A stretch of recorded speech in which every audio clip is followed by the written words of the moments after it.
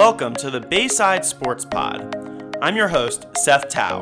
I'm a sports reporter for the Star-Democrat, covering the Eastern Shore for APG Chesapeake. Be sure to keep up with all of our episodes at the Star-Democrat website or on Spotify, Apple Podcasts, or wherever you listen to podcasts. Follow me on Twitter at Seth Tao and follow us on Instagram at stardem_sports. Hey everyone, this is episode 8 of the Bayside Sports Pod. Thanks for listening. On this episode, I interviewed Easton hockey head coach Tim Nowak.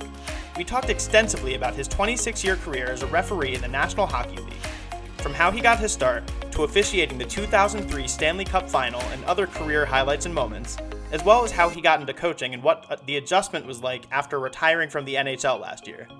Tim just oozes passion for the game, and he has a really interesting perspective. The audio is a little rough in spots. We had some internet issues a few times while recording. But stick with us. I know you'll like this episode. One last thing. I hope you're all safe and healthy during this ongoing crisis.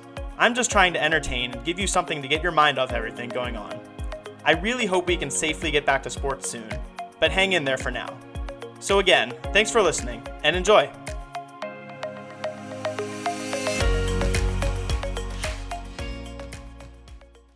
Okay, so we got Tim Nowak on the podcast today, Easton hockey head coach and longtime NHL referee. Tim, how you doing? I'm doing awesome. How you doing, Seth? I'm doing really well. So we're going to get a lot into his NHL days, just all his several experiences of his as a referee. First, I got to ask you about some of the stuff that's behind you. Like, describe it. What I see a lot of hockey pucks above you and some pictures. Just tell me what those are. Well, I've always been a collector of certain pucks. So the pucks that you see on top are some really old pucks, some from like Boston Garden, when Hartford Whalers were in the league. Just a lot of them that meant a lot to you over the years. So I've collected those, and I think there's when you retire from the league, over my one shoulder is score sheet for my first game and a score sheet for my last game, and in the middle is a picture of Sidney Crosby. The last time I had Pittsburgh, the whole team came and congratulated me. So the photographer took a picture of that, and I was luckily able to get that and put that in there to have as a keepsake. And then I think the other one is my 1500th game. I had my family and the captains come and usually give you a nice gift from the team to congratulate you. And so that was all special. And I think the other one's the first real Winter Classic, 2008 in Buffalo, many years ago. So, but that was a special time being from Buffalo. All right. So how did you first get involved in hockey? Like, what attracted you to the sport? Well, I started playing hockey when I was 8 years old up in Buffalo. And I can always tell a story that we were just driving by a rink and it said learn to skate for 1995. And I still remember putting the skates on for the first time, and the rink looked like an ocean, and be able to get out there and skate. And, you know, I just loved playing, and I was a goalie. Somehow I ended up playing goal, and I was a goalie throughout my amateur career in Buffalo and junior and college up in Buffalo too. And I just loved playing the sport and being in that position. You're the last line of defense. So that kind of intrigued me and really thrived on it, and had a pretty successful career as an amateur player. How big is the sport up there in Buffalo? I've never been up to Buffalo, but that seems it's obviously much bigger the more north you get. Yeah, it's huge. It is absolutely, and it's so close to Canada, and everyone in Canada plays hockey. To be in Buffalo, I don't know how many, but to be able to draw that many kids that play hockey is huge. And they've obviously sent a lot of kids in the NHL, the program there, and they play a lot of, some of the teams even play in leagues up in Canada's Canadian team. When I played college, a couple of teams from Canada were in our division. So it's kind of like lacrosse down here, if I can compare it to anything, where it's just so many kids that play it, and from a young age all the way up. So as they get older, they have a lot of experience behind playing. So how do you get involved as a referee? Because, you know, I did a little bit. I never was involved in hockey. I did some light refereeing when I was in like high school, just basketball and baseball, but I never really understood how you could get involved like as a referee at the higher levels, you know? A lot of times, I think I got involved more for the ice time because with so much hockey being played, so many teams and so many kids playing hockey, ice time wasn't the easiest thing to come by. So it's a way to get back on the ice and get better and get more ice time. But then you actually learn the rules, and I had fun refereeing and loved getting there. And I remember one year when I first started in the summer, I'd do like 6 or 7 games. I think I made like $5 a game, and I did use that in the pro shop for equipment. So I was able to buy my own equipment. But I just loved learning the rules, and then my teammates would always ask me if that was the right rule. And even though I was, I think, 12 when I started officiating, I learned the rules a quick way, and I just loved it. Loved getting out there and getting more ice time. You started officiating when you were 12? Yeah, back then you can. I think now you have to be 16, if I'm not mistaken, in certain states. But yeah, I would do. It would have actually 3 games going on one rink. They call them like cross rinks. So it'd be one game going on in the the attacking zone, one in the neutral zone, and one and they'd set up these little barriers. So they'd be 20 to 60 kids because the kids were they could have been 5, 6 years old at that time. So yeah, it was 12. All right. So then how did you make the jump into the NHL from those days starting out? Well, they had back then, like they had USA camps that you can go to, or certain officials would run camps. And I went to the USA camps and they were in Lake Placid, which was a phenomenal thing growing up as a young kid and knowing what happened in 80 there. But I would go to these camps, go to these camps, and I'd get selected, and there'd be kids from whether it was the eastern region of the U.S. was usually in Lake Placid, then they'd have a western regional camp, wherever that was, somewhere maybe Colorado, whatever.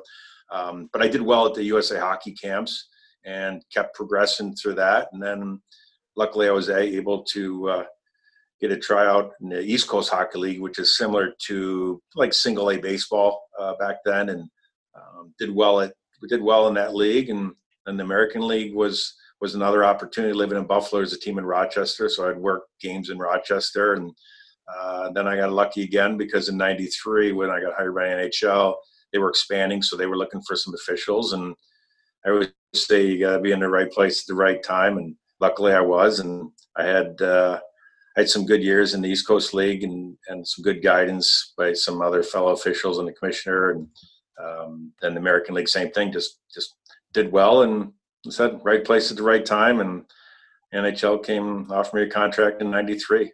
All right, so take me through what a typical game day as an NHL ref was like from the time you'd walk into the arena until to the time you'd walk out. Well, actually, it started, Seth, way before. And I would when I would teach the guys that had jobs and had to go referee night. Our job really for an NHL is more of a mental side of it. Because everything gets geared towards the game. So for an official, whether I was in the city the night before, if I flew in there, was coming from somewhere, whatever, everything geared towards the game. So you'd wake up in the morning, have breakfast, go down to the gym, maybe get back to the room and make some phone calls, answer some emails, read up the rule book, go for lunch, really then come back. And I love taking naps. So I'd take a 2-3 hour nap in the afternoon and then wake up and really feel refreshed. Everything was geared towards the game. And then, depending on where we were staying or where the rink was, some rinks we could walk to, others, if you're staying in New York, we stay, I don't know why, but when I first got in the league, we'd stay at LaGuardia Airport to get down for a game. Take us like an hour and a half to get down there. But then, and you walk in and it's pretty cool. Walk in the back way, which one of the things that I really enjoyed when we went to a game this year in Washington, my wife and I and daughter, was walking in the front, standing in line, standing with the crowd. But you'd walk in the back and just walk really right in the room and really not see anything, and maybe go out and warm up and in the hallway see some of the players there warming up or whatever. And then you see our walkway wasn't too far from the rink, and boom, it was game time, ready to go. But that's what made it easy, as opposed to some of the guys that had to work 9 to 5 jobs and have all the stress of their jobs and then coming home trying to eat. Everything whether it was nutrition, eating, sleeping, resting, getting everything ready was all set for that game time. And we do some intel too, as far as who was playing, maybe something happened last time, they played, or different personalities on teams. We really had to study to know who our contestants were that night, or, coaching styles, how they deal with officials, and just to know everything and be ready, be prepared for whatever could happen. Did you ever get recognized like in public by hardcore fans? I think the where we would is up in Canada, like in Montreal or Toronto. And I can't even describe, when you asked me about the high school in Buffalo, I don't even know if I could describe how hockey is looked at in like markets like Toronto or Montreal. And I remember they play, I think 82 or 84 games, doing a game in November, I think. And they were talking about it was a must win in November. And I'm like, wow. But yeah, like you would go out and people would know who you were. And so you always had to, know, that you were being watched, and people knew who you were. So, do the right thing, and don't just take for granted that just because they're officials that no one would know who you are. And, but yeah, up in Canada more so than down in the States. So. Yeah, I know they take it crazy in Canada. I was actually on a road trip with some buddies. We went up to Montreal a couple summers ago, right? Like we were on this road trip when the Capitals won the Stanley Cup. So we went into Montreal the next day. I was wearing a Capitals jersey. I was wearing an Ovechkin jersey. And we walk into a convenience store, and the guy at the front just says, "Hey, Capitals." Yeah, they love it. It's just, it's probably like our football times 10. Really, it's incredible to go up there and just be part of it. And Montreal and Toronto, and even though even Vancouver, Calgary, and all those cities, Winnipeg, that you wouldn't really think much, but it's just they just love their hockey up there, and they're so passionate about it, which is great. I mean, it's a great fan base. Obviously, went back to Winnipeg, so it was great to see that all the people have such passion for the game and just live for the teams there. So. When you started out, how long did it kind of take? Were you starstruck at all, like by all the players around you when you just started out, and how long did it take you to adjust to that? You are, I think, at the first start. When you first start, and I remember like my first year, me being a goalie, like I was mentioning. I think my second game, Patrick Roy was a goalie, and I was just amazed at the speed of the game and how good a player like he was. But it's so difficult. Anyone that officiates hockey, like officiating hockey and watching hockey, are two totally separate things. And in the sport of hockey, it's so fast. Like I would tell people, if you could go to a game and sit down low to see how fast it is, sometimes when you're watching on TV or you're up high in the stands, I don't think you get as much of a appreciation for how fast the game is and how these players are so good. They know what they're going to do with the puck before they get it. So I remember being out there going, wow, just watching, going, these guys are really good. This is why I never made it. But then I was 3 steps behind the play and of what I had to watch and what my duties were. So I learned pretty quick. But I think maybe my first couple of years, because, now when, like I said, like talking to Sidney Crosby or Alex Ovechkin or whoever it may be, they're just playing. They're people. Everyone just got a job to do in life, and mine just happened to be on the ice. Theirs just happened to be on the ice. I think early on, when there was more of an intimidation sport, seeing guys like Mark Messier out there and Scott Stevens, they were pretty intimidating just by the way they would look at people, and sometimes they'd really test a young guy, but for the right reasons. They would just want to know what you're about, and so it was pretty. You had to earn your stripes early on, and it was worth it once you did, and you gained that respect of the players and the coaches, and knowing that you belong. And they just wanted to see if you had the confidence in yourself. A lot of times that takes it. It's hard to respect, and it's not something that's just given to you. You have to prove time and time again that you're a pretty consistent official and a consistent person. So then, as the years went on, like what were the relationships like that you formed with the players and coaches? How much did you kind of form relationships with the guys you were around so much? I think it was great. Like I had so many times where the coaches that were around for so long that they saw me and they saw a normal, like they saw how I was and an honest person. Like, you know, we always would make mistakes. Officials always, you know, we always make, they're not perfect, but it's when you kind of improve from that mistake. So then and owning up to your mistakes and that went a long way with players and coaches. And like I said, you can't, as an official, just keep saying, I'm sorry. You have to improve.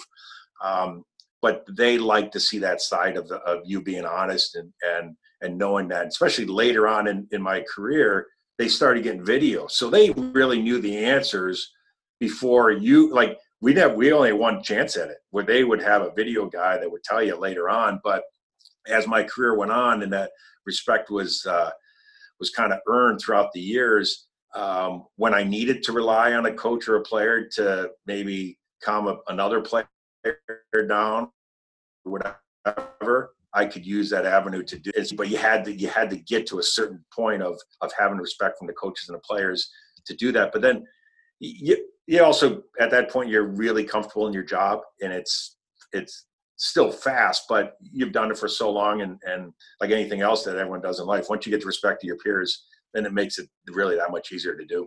Okay, so from all your years, who are your favorite players to be around? Oh gosh, I remember growing up in Buffalo and in the old Aud in Buffalo, and you always think of how the people would treat people, you know, and in Buffalo, all the fans would line up to get autographs, and I remember being as a kid seeing Pat LaFontaine, who played on the Islanders, and he came over to the Sabres. He would sit there and sign every autograph. And then I was lucky enough to work the last game in Buffalo where he played on the Sabres. And I remember him coming into the room and he wanted to know if we would sign a puck for him. And I'm like, what do you want me to sign a puck for? But he was just always a classy guy. And he would never, you know, put you down for any games whatsoever. He's just consistent and an honest guy. You know, Ryan Suter, defenseman from Minnesota now, American guy. Got to know him pretty well over the years. Obviously, a lot of Capital players, just great guys. And you know, treating me in my last game was phenomenal in Washington.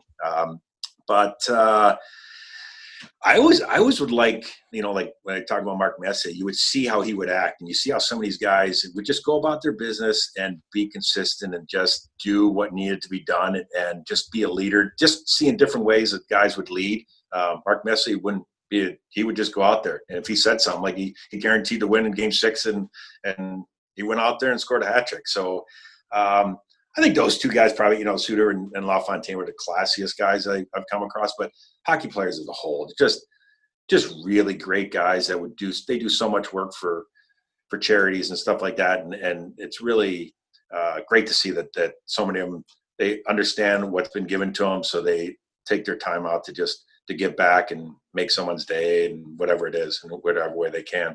Were you any closer with the coaches or more distant, I guess, with the coaches, just from, I guess they would get up in your face a little bit as much as they could?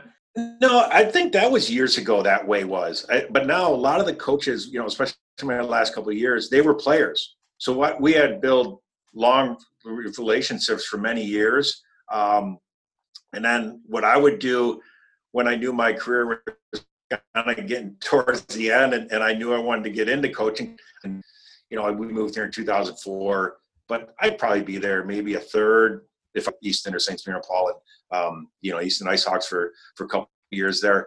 But I knew I wanted to get into coaching when I was done, so I'd be asking them stuff during games or timeouts or whatever about coaching, and they would all like they coach laugh, and I would tell them, oh, I want to get into coaching. I want to know how you guys, what you guys do, what you guys think here, and of course that's a whole another level of trying to deal with people making, you know, that type of money, or, you know, that type of animal where everything is gauged by wins in you know, the NHL. So they're under so much pressure, but I would get so many tips from, you know, like Claude Julien. I talked to him a lot, and always respected Rod Brind'Amour, who took over in Carolina as a player. He was a phenomenal player, phenomenal leader, and now he's coaching. Not one to really say much, but just the guys know, and he leads by example as a coach. Or, you know, just I would love talking to the coaches, but it would be great conversations, because when you go over to the bench and you talk to the coach in a calm and great manner, the players see that, and then the players know that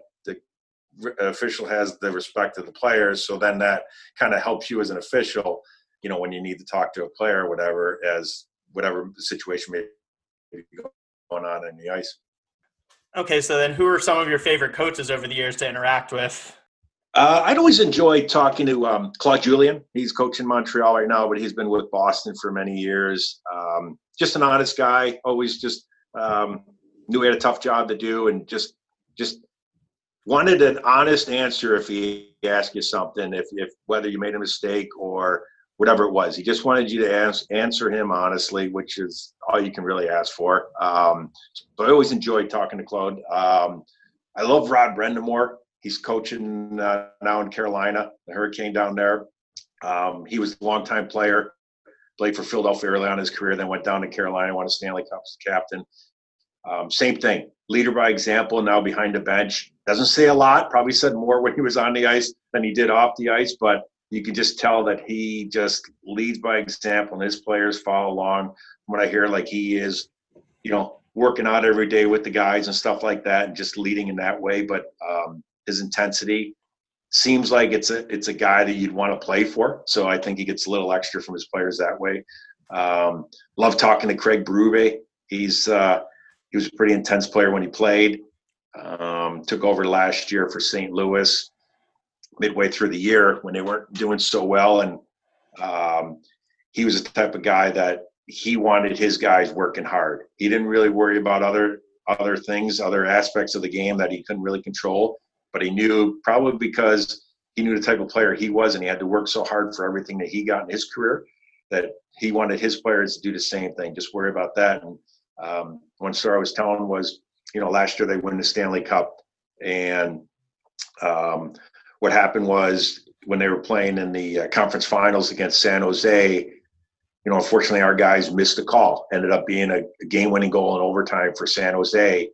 Wasn't reviewable, so they had to live with that call. And as you can imagine, to try to tell you how intense playoffs are is really hard to do. But then you get into the conference final, and a chance to go to the Stanley Cup finals is just magnified so much. So intensity levels and people's, like they are just off the rails at everything. And obviously our job as officials is to control everyone's emotions. So anyways, miss a call, they score a goal, San Jose, game's over. And from what I hear, he goes into the room and he tells his players, this is the last thing I want to hear. We're not talking about that call again. We're moving forward to the next game. And I couldn't even imagine how hard that would be, because you'd have to be so mad and frustrated about a missed call that, unfortunately, like I said, wasn't reviewable, and you just had to live with it. Everyone knew it was the wrong call. But everyone had to move on, and he just told his players that. And so don't they do that? They win that series, then they go on to the finals, and they beat Boston in Game 7 on the road, which who knows if they win that series, if he doesn't have that concept and that thought process, that series or the finals. So I would say those three guys are really just all different guys, but kind of, he was a guy you can communicate with. The other two guys played in the league for a long time, so you knew, I had relationships with both of them, so they knew about me and knew who I was from all the years of our experience together. All right, so I like that whole story about the San Jose game, and that kind of sparked an interesting question, a two-part interesting question. I guess when you were officiating, did you find yourself kind of watching other sports through the referee's viewpoint? And since you've stopped officiating hockey games, are you watching hockey games through the official's viewpoint? Well, other sports, I don't know. I love watching football, but I don't know what the rules are. So I've never really watched it through, and with the officials in football, I wouldn't know where each official's responsibility lies. What area they're looking at or that. I know a lot of umpires. I would say that would probably be the only sport that I would be able to look at it through their eyes, as far as whether the guy's calling out at first, not looking at the play, looking at the guy in the foot. And they were talking about hearing the snap of the leather, or, in the home TV or whatever, but all the angles and all that. I've gone to the training camps when I've been out there, and I've been behind a plate and watching a ball, and they teach you how to track a ball to come in, how they, the different pitches come in different ways or whatever. But I think baseball, maybe football, I don't know. I love watching it, but I watch it as a fan. Don't know soccer, don't know really any other sports as far as that goes. As far as hockey, I didn't watch really any hockey. And even when officiating, when my season was done, whether it had been, after a round of playoffs, if I made the playoffs 1, 2, I was done watching. It was just an emotional release for me. And I always found that, in our business, we had one person making the decisions, really, the ultimate decision of who moves on and who doesn't. And I thought, especially if you start watching, you start thinking too much of why is this guy and why is this, I control what I can control, and it was done. It was over with. And a lot of times my friends would move on. I'd be happy for them, which is kind of tough. And I had a friend up in Buffalo before I got hired that he was in the American League with me in the minor leagues, and I hired, and he did, and he was so happy for me. And I thought, man, that's a really true friend that everything that you wanted, your friend got it, and you were generally happy for him. So I never really watched hockey when I was done. This year, we went to a game. My wife and daughter wanted to go to a game, so we went. I think just after the New Year, we went to a game, and it was, like I said, it was fun, kind of standing in line and getting our tickets at will call. And because, like I said, normally just walk in the back and we're just walking around going, where do we go? Just being the dumb fan, I guess, in first game, and even an usher came up and asked me if he could help me, and my wife and daughter were laughing because I just looked dumbfounded. How do we get to our seats and stuff like that? But it's fun. So I don't really watch, but I think the games that I did, I was able to go and watch as a fan and really enjoy the speed of the game and the plays. And now I got my coach's hat on, and I'm seeing what the players are doing in certain situations. And even as I was official, as I mentioned, I would talk to the coaches about certain things. Towards the last couple of my career, and they'd have a game to play, but they'd be like, "What do you?" And I'm like, "Well, I'm getting into coaching, and I want to know what do you look for here when this guy's coming down on this wing, or like where's your eye, or how do you?" And so I'd always be asking questions of the guys that I felt comfortable, and I knew that they were comfortable in their game because I didn't want to distract them and take away from what their job on the ice was. Also, to give me tips on what they're doing out there too. So. But yeah, so I think afterwards I was able to watch hockey as the few times I did as a fan and as a coach, but as a fan, and not an official. Okay, so which coach gave you the best advice about coaching? I think it's just like any official that you work with. As you move up, you kind of take a little from everybody.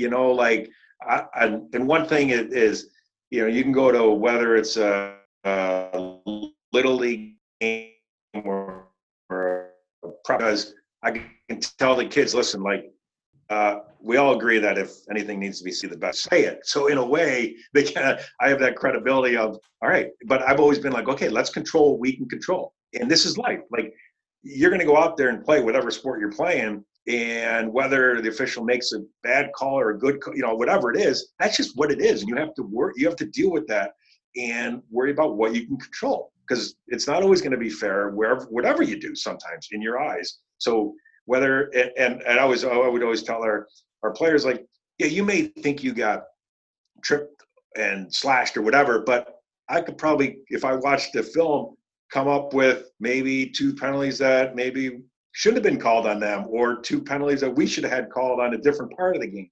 So really, it all, for the most part, it evens out. Of course, that player's worrying about his situation and stuff like that. But you just, hey, we got to move on from what happened and worry about what we control. And like I said, look what happened to St. Louis when they did that. So I think that's the key, to be behind the bench and show that poise of just that calmness, and just take all the distractions out and go out there and 100% and worry about what we can do.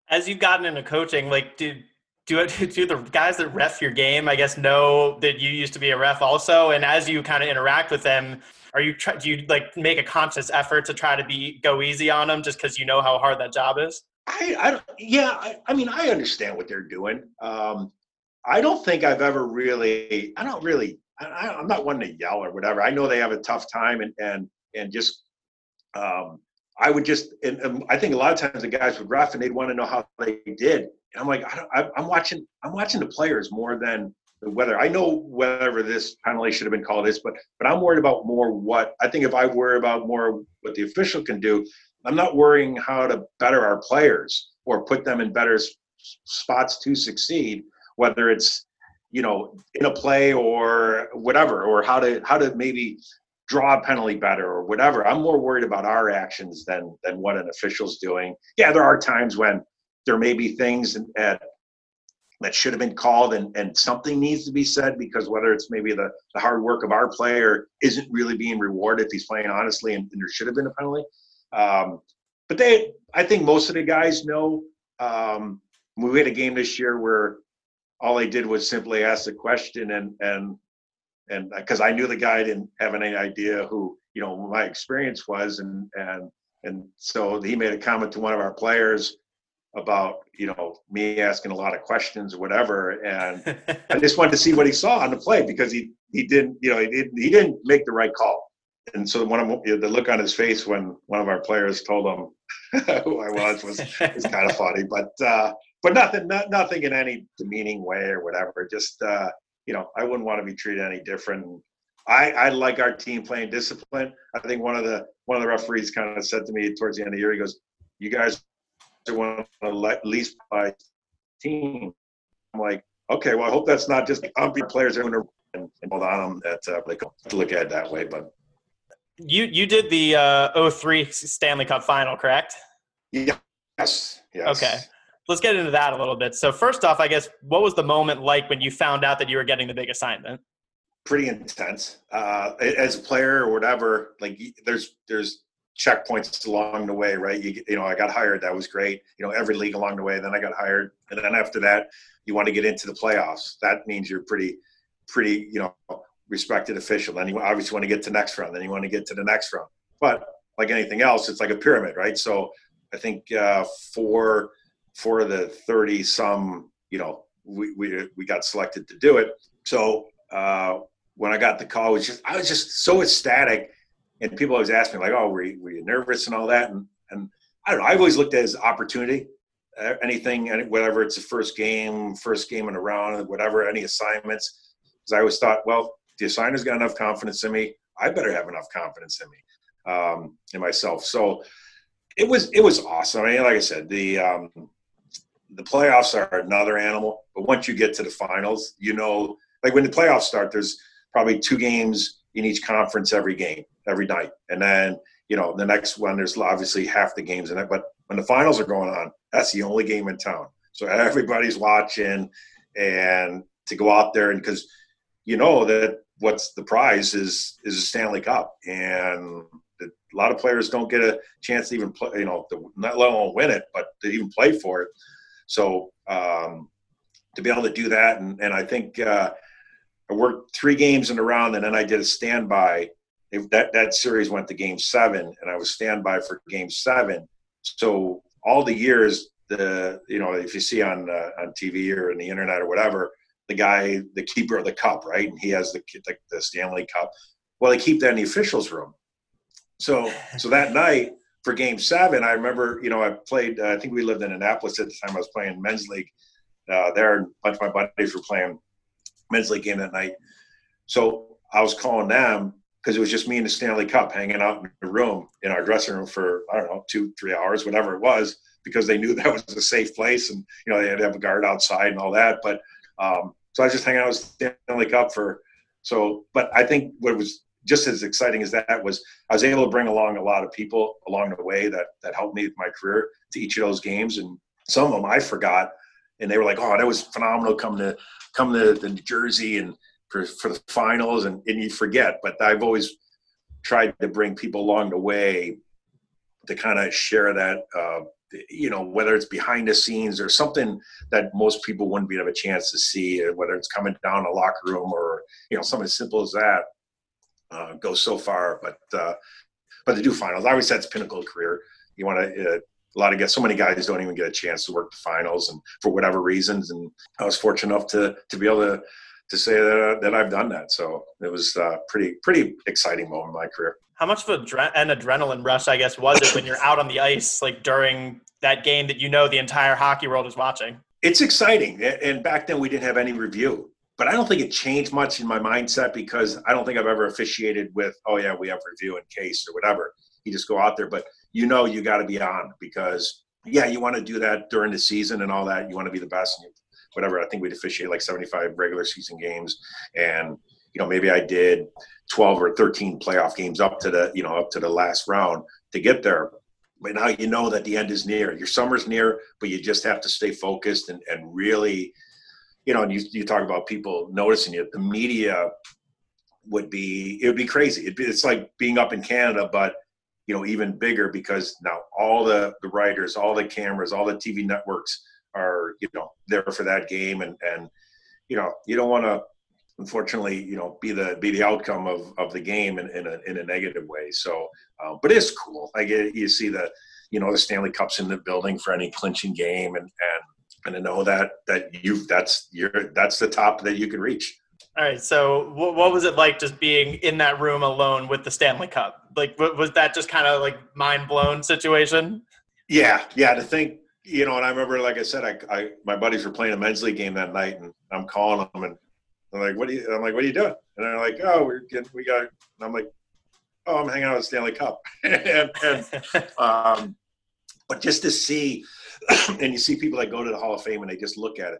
I just remember staring at it going, wow, like all the names on there, or whether I watched it as a kid and seeing it being hoisted and just knowing all the, tradition behind it. And it was me and the Cup. It was phenomenal. I mean, I'm like, not many people can say that they hung out with the Stanley Cup for 2-3 hours by itself. So I think that was a great accomplishment to be able to make it that year, to be able to do that. So I have purely curiosity.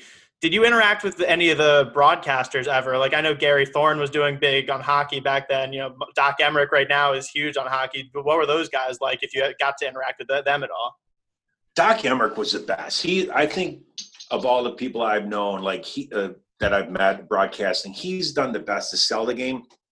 In fact, he used to send a guy, talk about a guy, he would never bash the game, right? And I just remember watching, and excuse me, he would say a guy missed a call, and he'd say, well, the referee, Nowak, didn't think that was a penalty, and 1,000 people in the building would tend to disagree with him. Like the way he would put a spin on things, but he would send a guy to our training camp and want to know everything about, like, me, or every guy that was on our staff.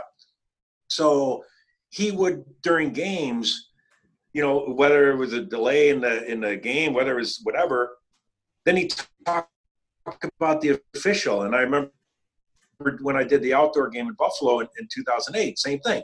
There was a delay because that was the first outdoor game. So they had a lot of ice issues, where they had to bring out the fire extinguishers and freeze the ice a little bit. And so he would, and he would mention my high school, and Tim Nowak, local Buffalo guy, went to Maryville High School, 85 graduate, where he's selling the game that way, as opposed to, I find sometimes when people broadcast, if they don't know what negative always sells, right? Like you want to bash this, you want to bash that, where he was always a seller of the game. And so he was the best, just a genuine guy. And so then this year I was helping out with the East Coast League, the league I started with, going to do some games and supervising officials. And so in beginning of March, I went to Fort Wayne. Hadn't been to Fort Wayne since 1993, so I was excited to go back. Well, it was Hall of Fame induction night, and they were inducting Doc Emrick. And so it was unbelievable to come full circle and see him. So he doesn't know I'm in the building. And so I'm going to be up in the press box to watch the officials. They have a spot. So right next to me, it says Doc Emrick. There's his nameplate. And I'm like, he's going to like totally flip out when all of a sudden he walks up and I'm sitting next to him. And so he sits down and he's like, hi. And he doesn't know it's me yet. Then all of a sudden he looks and goes, Tim, what are you doing in Fort Wayne? But he was always just great to go and talk to, and just so good for the game. And I always thought he was one of those, like when I lived in Buffalo, Rick Jenneret, he still does broadcasting in Buffalo. but he was the guy that did it on the radio, and everyone would turn down the volume on the TV and turn up the radio because Rick Jeanneret on the radio was such a good announcer, and he made you feel like you were at the game. And I think Doc does the best thing too, is when you listen to a game, you can just feel the excitement, whether it's going to be a close play at the net, and just the way he talks and just makes you think you're at the game by just listening to him. So, but he's such a good guy, and so good for our sport. The NHL is so fortunate to have a guy like that that's able to do what he does, that make the game exciting for the fans and sell the game. Yeah, I love those stories. I love listening to Doc Emrick. I don't think there's anyone else in broadcasting that can go from 0 to 100, back to 0, back to 100, and back to 0 again, like just so smoothly the way he does, Yeah, and he's such a good guy too, Seth. Like, just all for the right reasons, just selling the game. And he's a student. I always tell the kids, be a student of the game. And that's what he is. Even with all his experience and everything, all the experience he has, he still would talk to a first-year official the same way as a 25-year official. And never anything. I remember doing I think it was a NBC game in Montreal. And so when I used to fly out of Montreal to get back home, I had to take like a 5:30 flight out of Montreal to Atlanta to Baltimore. So I run into Doc in the airport. Now, this is like 3:45, 4 o'clock in the morning. He's like, "Hey, Tim, how are you? It was a great game last night." And I'm like, whoa. Like, he was just talking hockey at 4 o'clock in the morning. I was just like, all right, I just want to get on the plane and sleep. But just a great guy. And, I was so fortunate to see him in Fort Wayne, so I was really happy. That's awesome.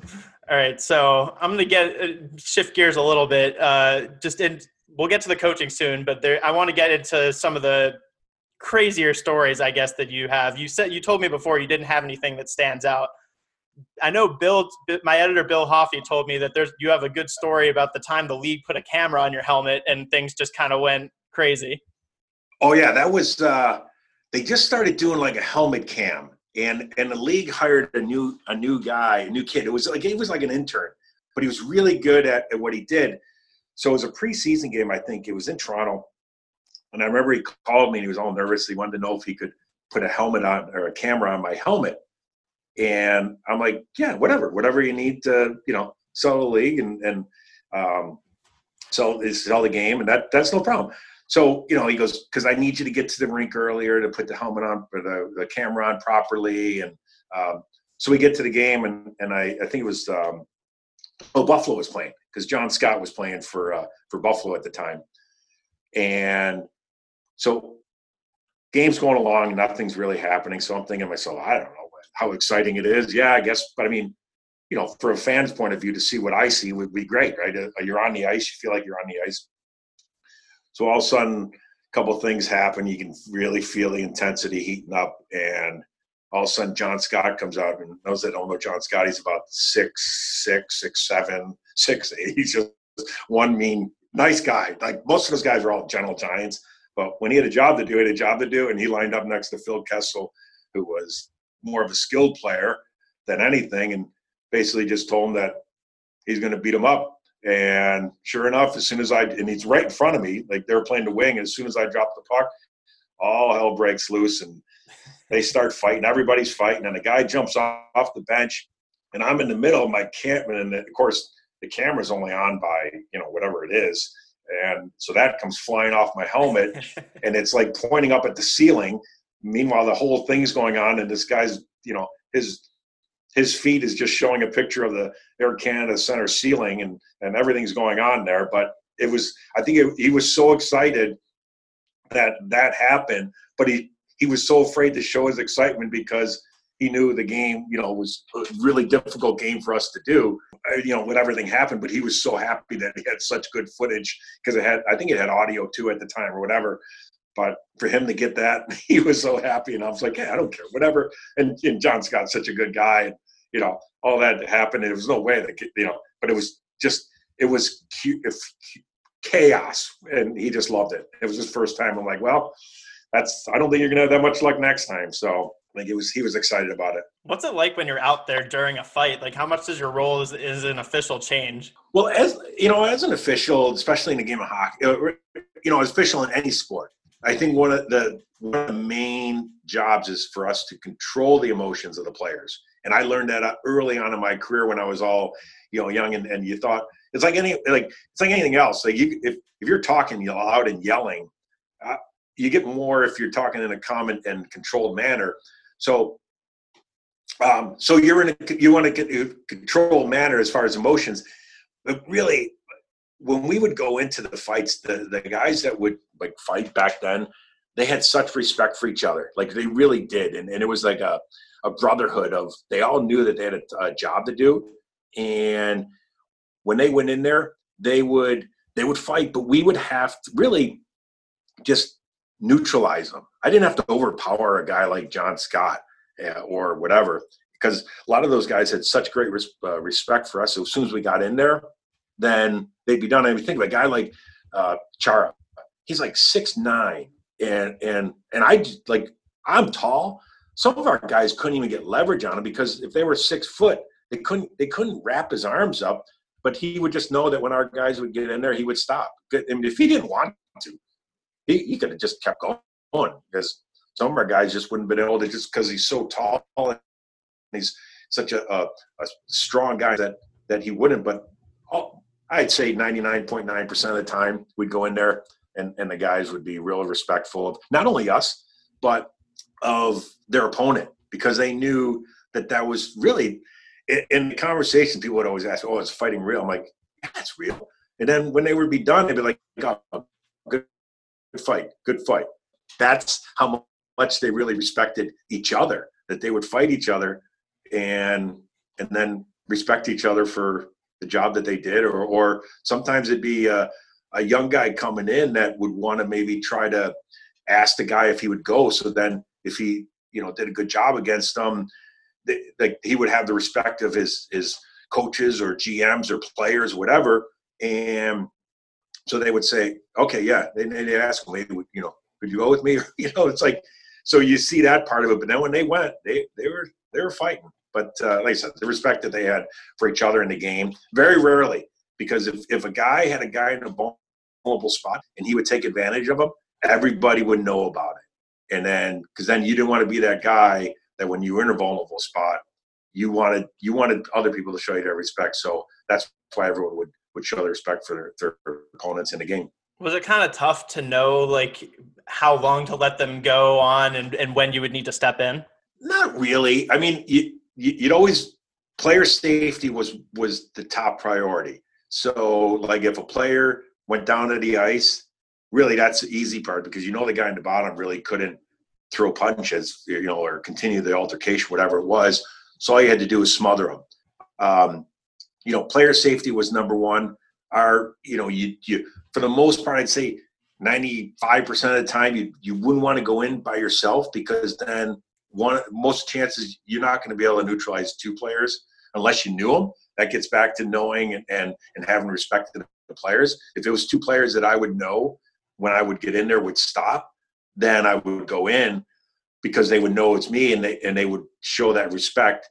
But because if you would go in alone without your partner, and one guy would get a big advantage, one of that other guy's teammates is going to come in. Now you got 3 guys, and then you got 4 guys and 5 guys. And it just, so you have to really know, but you have to also know your limitations.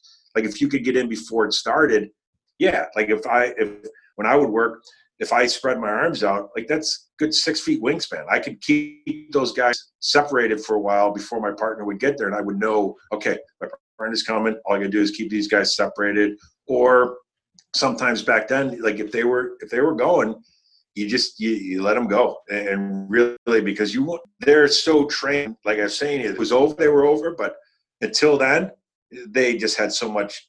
Because the thing is too, those guys that had that role would maybe play 5, 6, 7 minutes. So they're just sitting on the bench waiting to get that tap on the shoulder from the coach to go out there. They weren't tired by any means. They were pumped up to go. And you know what I tell people too, sometimes the game back then, it needed it, because if it started to get chippy, it calmed everything down. It's kind of hard to understand because there is no fighting or fisticuffs or really at lower levels. But back then in the NHL and in the minor leagues, that was a huge intimidation thing. Now it's more of a finesse game and speed, and that role is kind of, gone. But back then, like I said, when I worked the East Coast League, there was multiple fights every game, but it made you a better official because you saw absolutely everything. But yeah, the player safety and official safety after that, that those two things, anytime you really go in is kind of covers everything. What was the best play that one, or pick however many you want, the best plays that you saw while you were out on the ice officiating? Wow.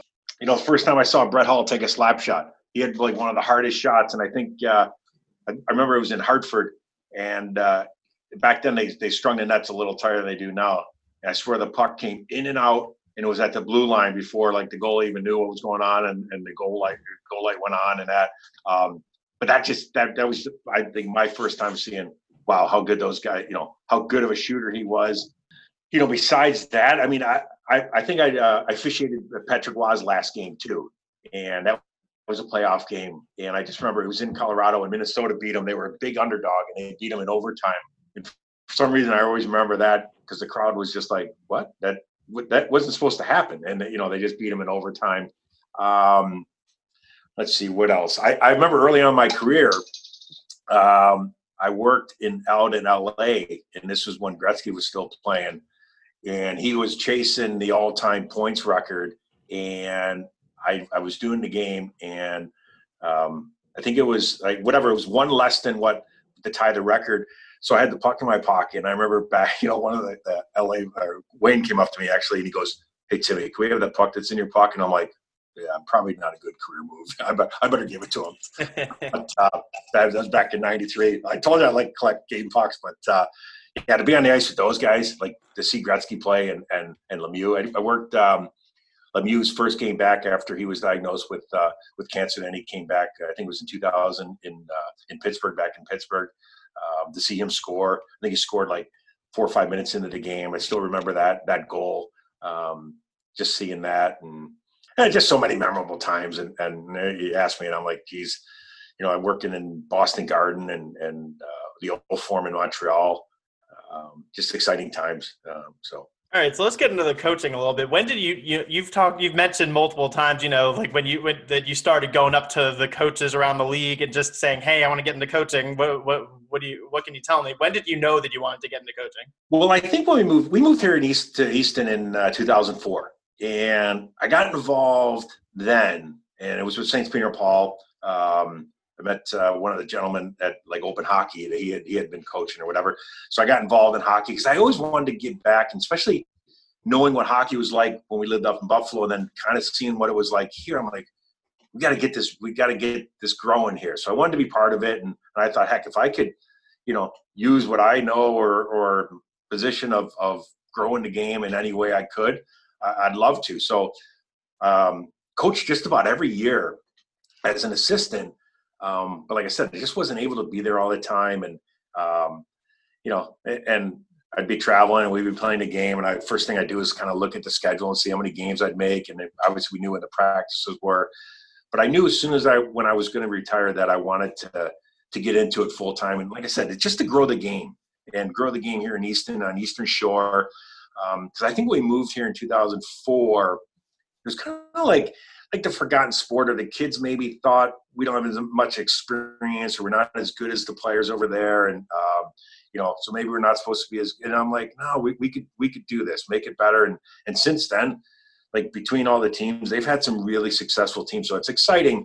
And I think one of the disappointing things is we have some really good hockey players that are here in Easton, and to see when they go and they play, they go play in Delaware, or they go play in Philly, or they go play across the bridge. I'd really like to try somehow, some way if we could, to keep those players here and just build everything that we have, in the Easton area, and kind of then maybe get some buzz. And, obviously we only have one rink, but get kids starting at a younger age. But, and I thought I could do that by coaching, and really I say my philosophy, I I want to share the experience and the knowledge that I've had from skating with the best players right alongside the players and coaches for the last 26 years. I mean, to see what they do and know how they do things and give the players something that maybe I can pass along to them. That's always been my goal. So what was it kind of an adjustment for you, like this year? This was your first year as the head coach, right? Yeah, it was. I loved it. Adjustment, I guess, from traveling all the time throughout the year to now you're the head coach of a hockey team. What was the adjustment like? The adjustment was great, really, because as anyone that travels, if I had to pick the worst part of the job, it was the travel. Like travel nowadays is just so time consuming, whether it's in airports, on trains and hotels, all that part of it, and cabs. That just got to a point where I just want to be home. So that's what I was looking forward to when I retired, is just being home. And then with the rink being so close, I'm like, all right, this is easy to get involved in and be part of, and really, and I knew I'd be home and not have to worry about not making, this practice or that game or whatever. That was a priority. And here, the high school, goes from whatever we started in October with some drop-ins, and then our schedule luckily went to the end of February. So it was that time frame where that was a full-time job, and I loved it. And I think the adjustment for me was I didn't know really any of the players. I was just hoping to come in and complement what was done in the past and add a couple things here and add a couple things there, and and I wanted to make it special. I remember growing up as a kid in Buffalo, and the days that I had practice, I was excited about going to practice. I was excited about having hockey that day. So I thought, okay, well, what can we do really, that since that was my job, to make it special for the players and make them feel like they're part of something that's special and they want to be, and they're excited about having hockey that day. So that's really been the goal. But the adjustment, I think, was it was more relaxing, really, because I knew I'd be there all the time, and I didn't have to worry about when I was going to be there, when I wasn't going to be there. So all your experiences around the NHL, how much has that helped you as you're coaching the kids now? I think it's helped.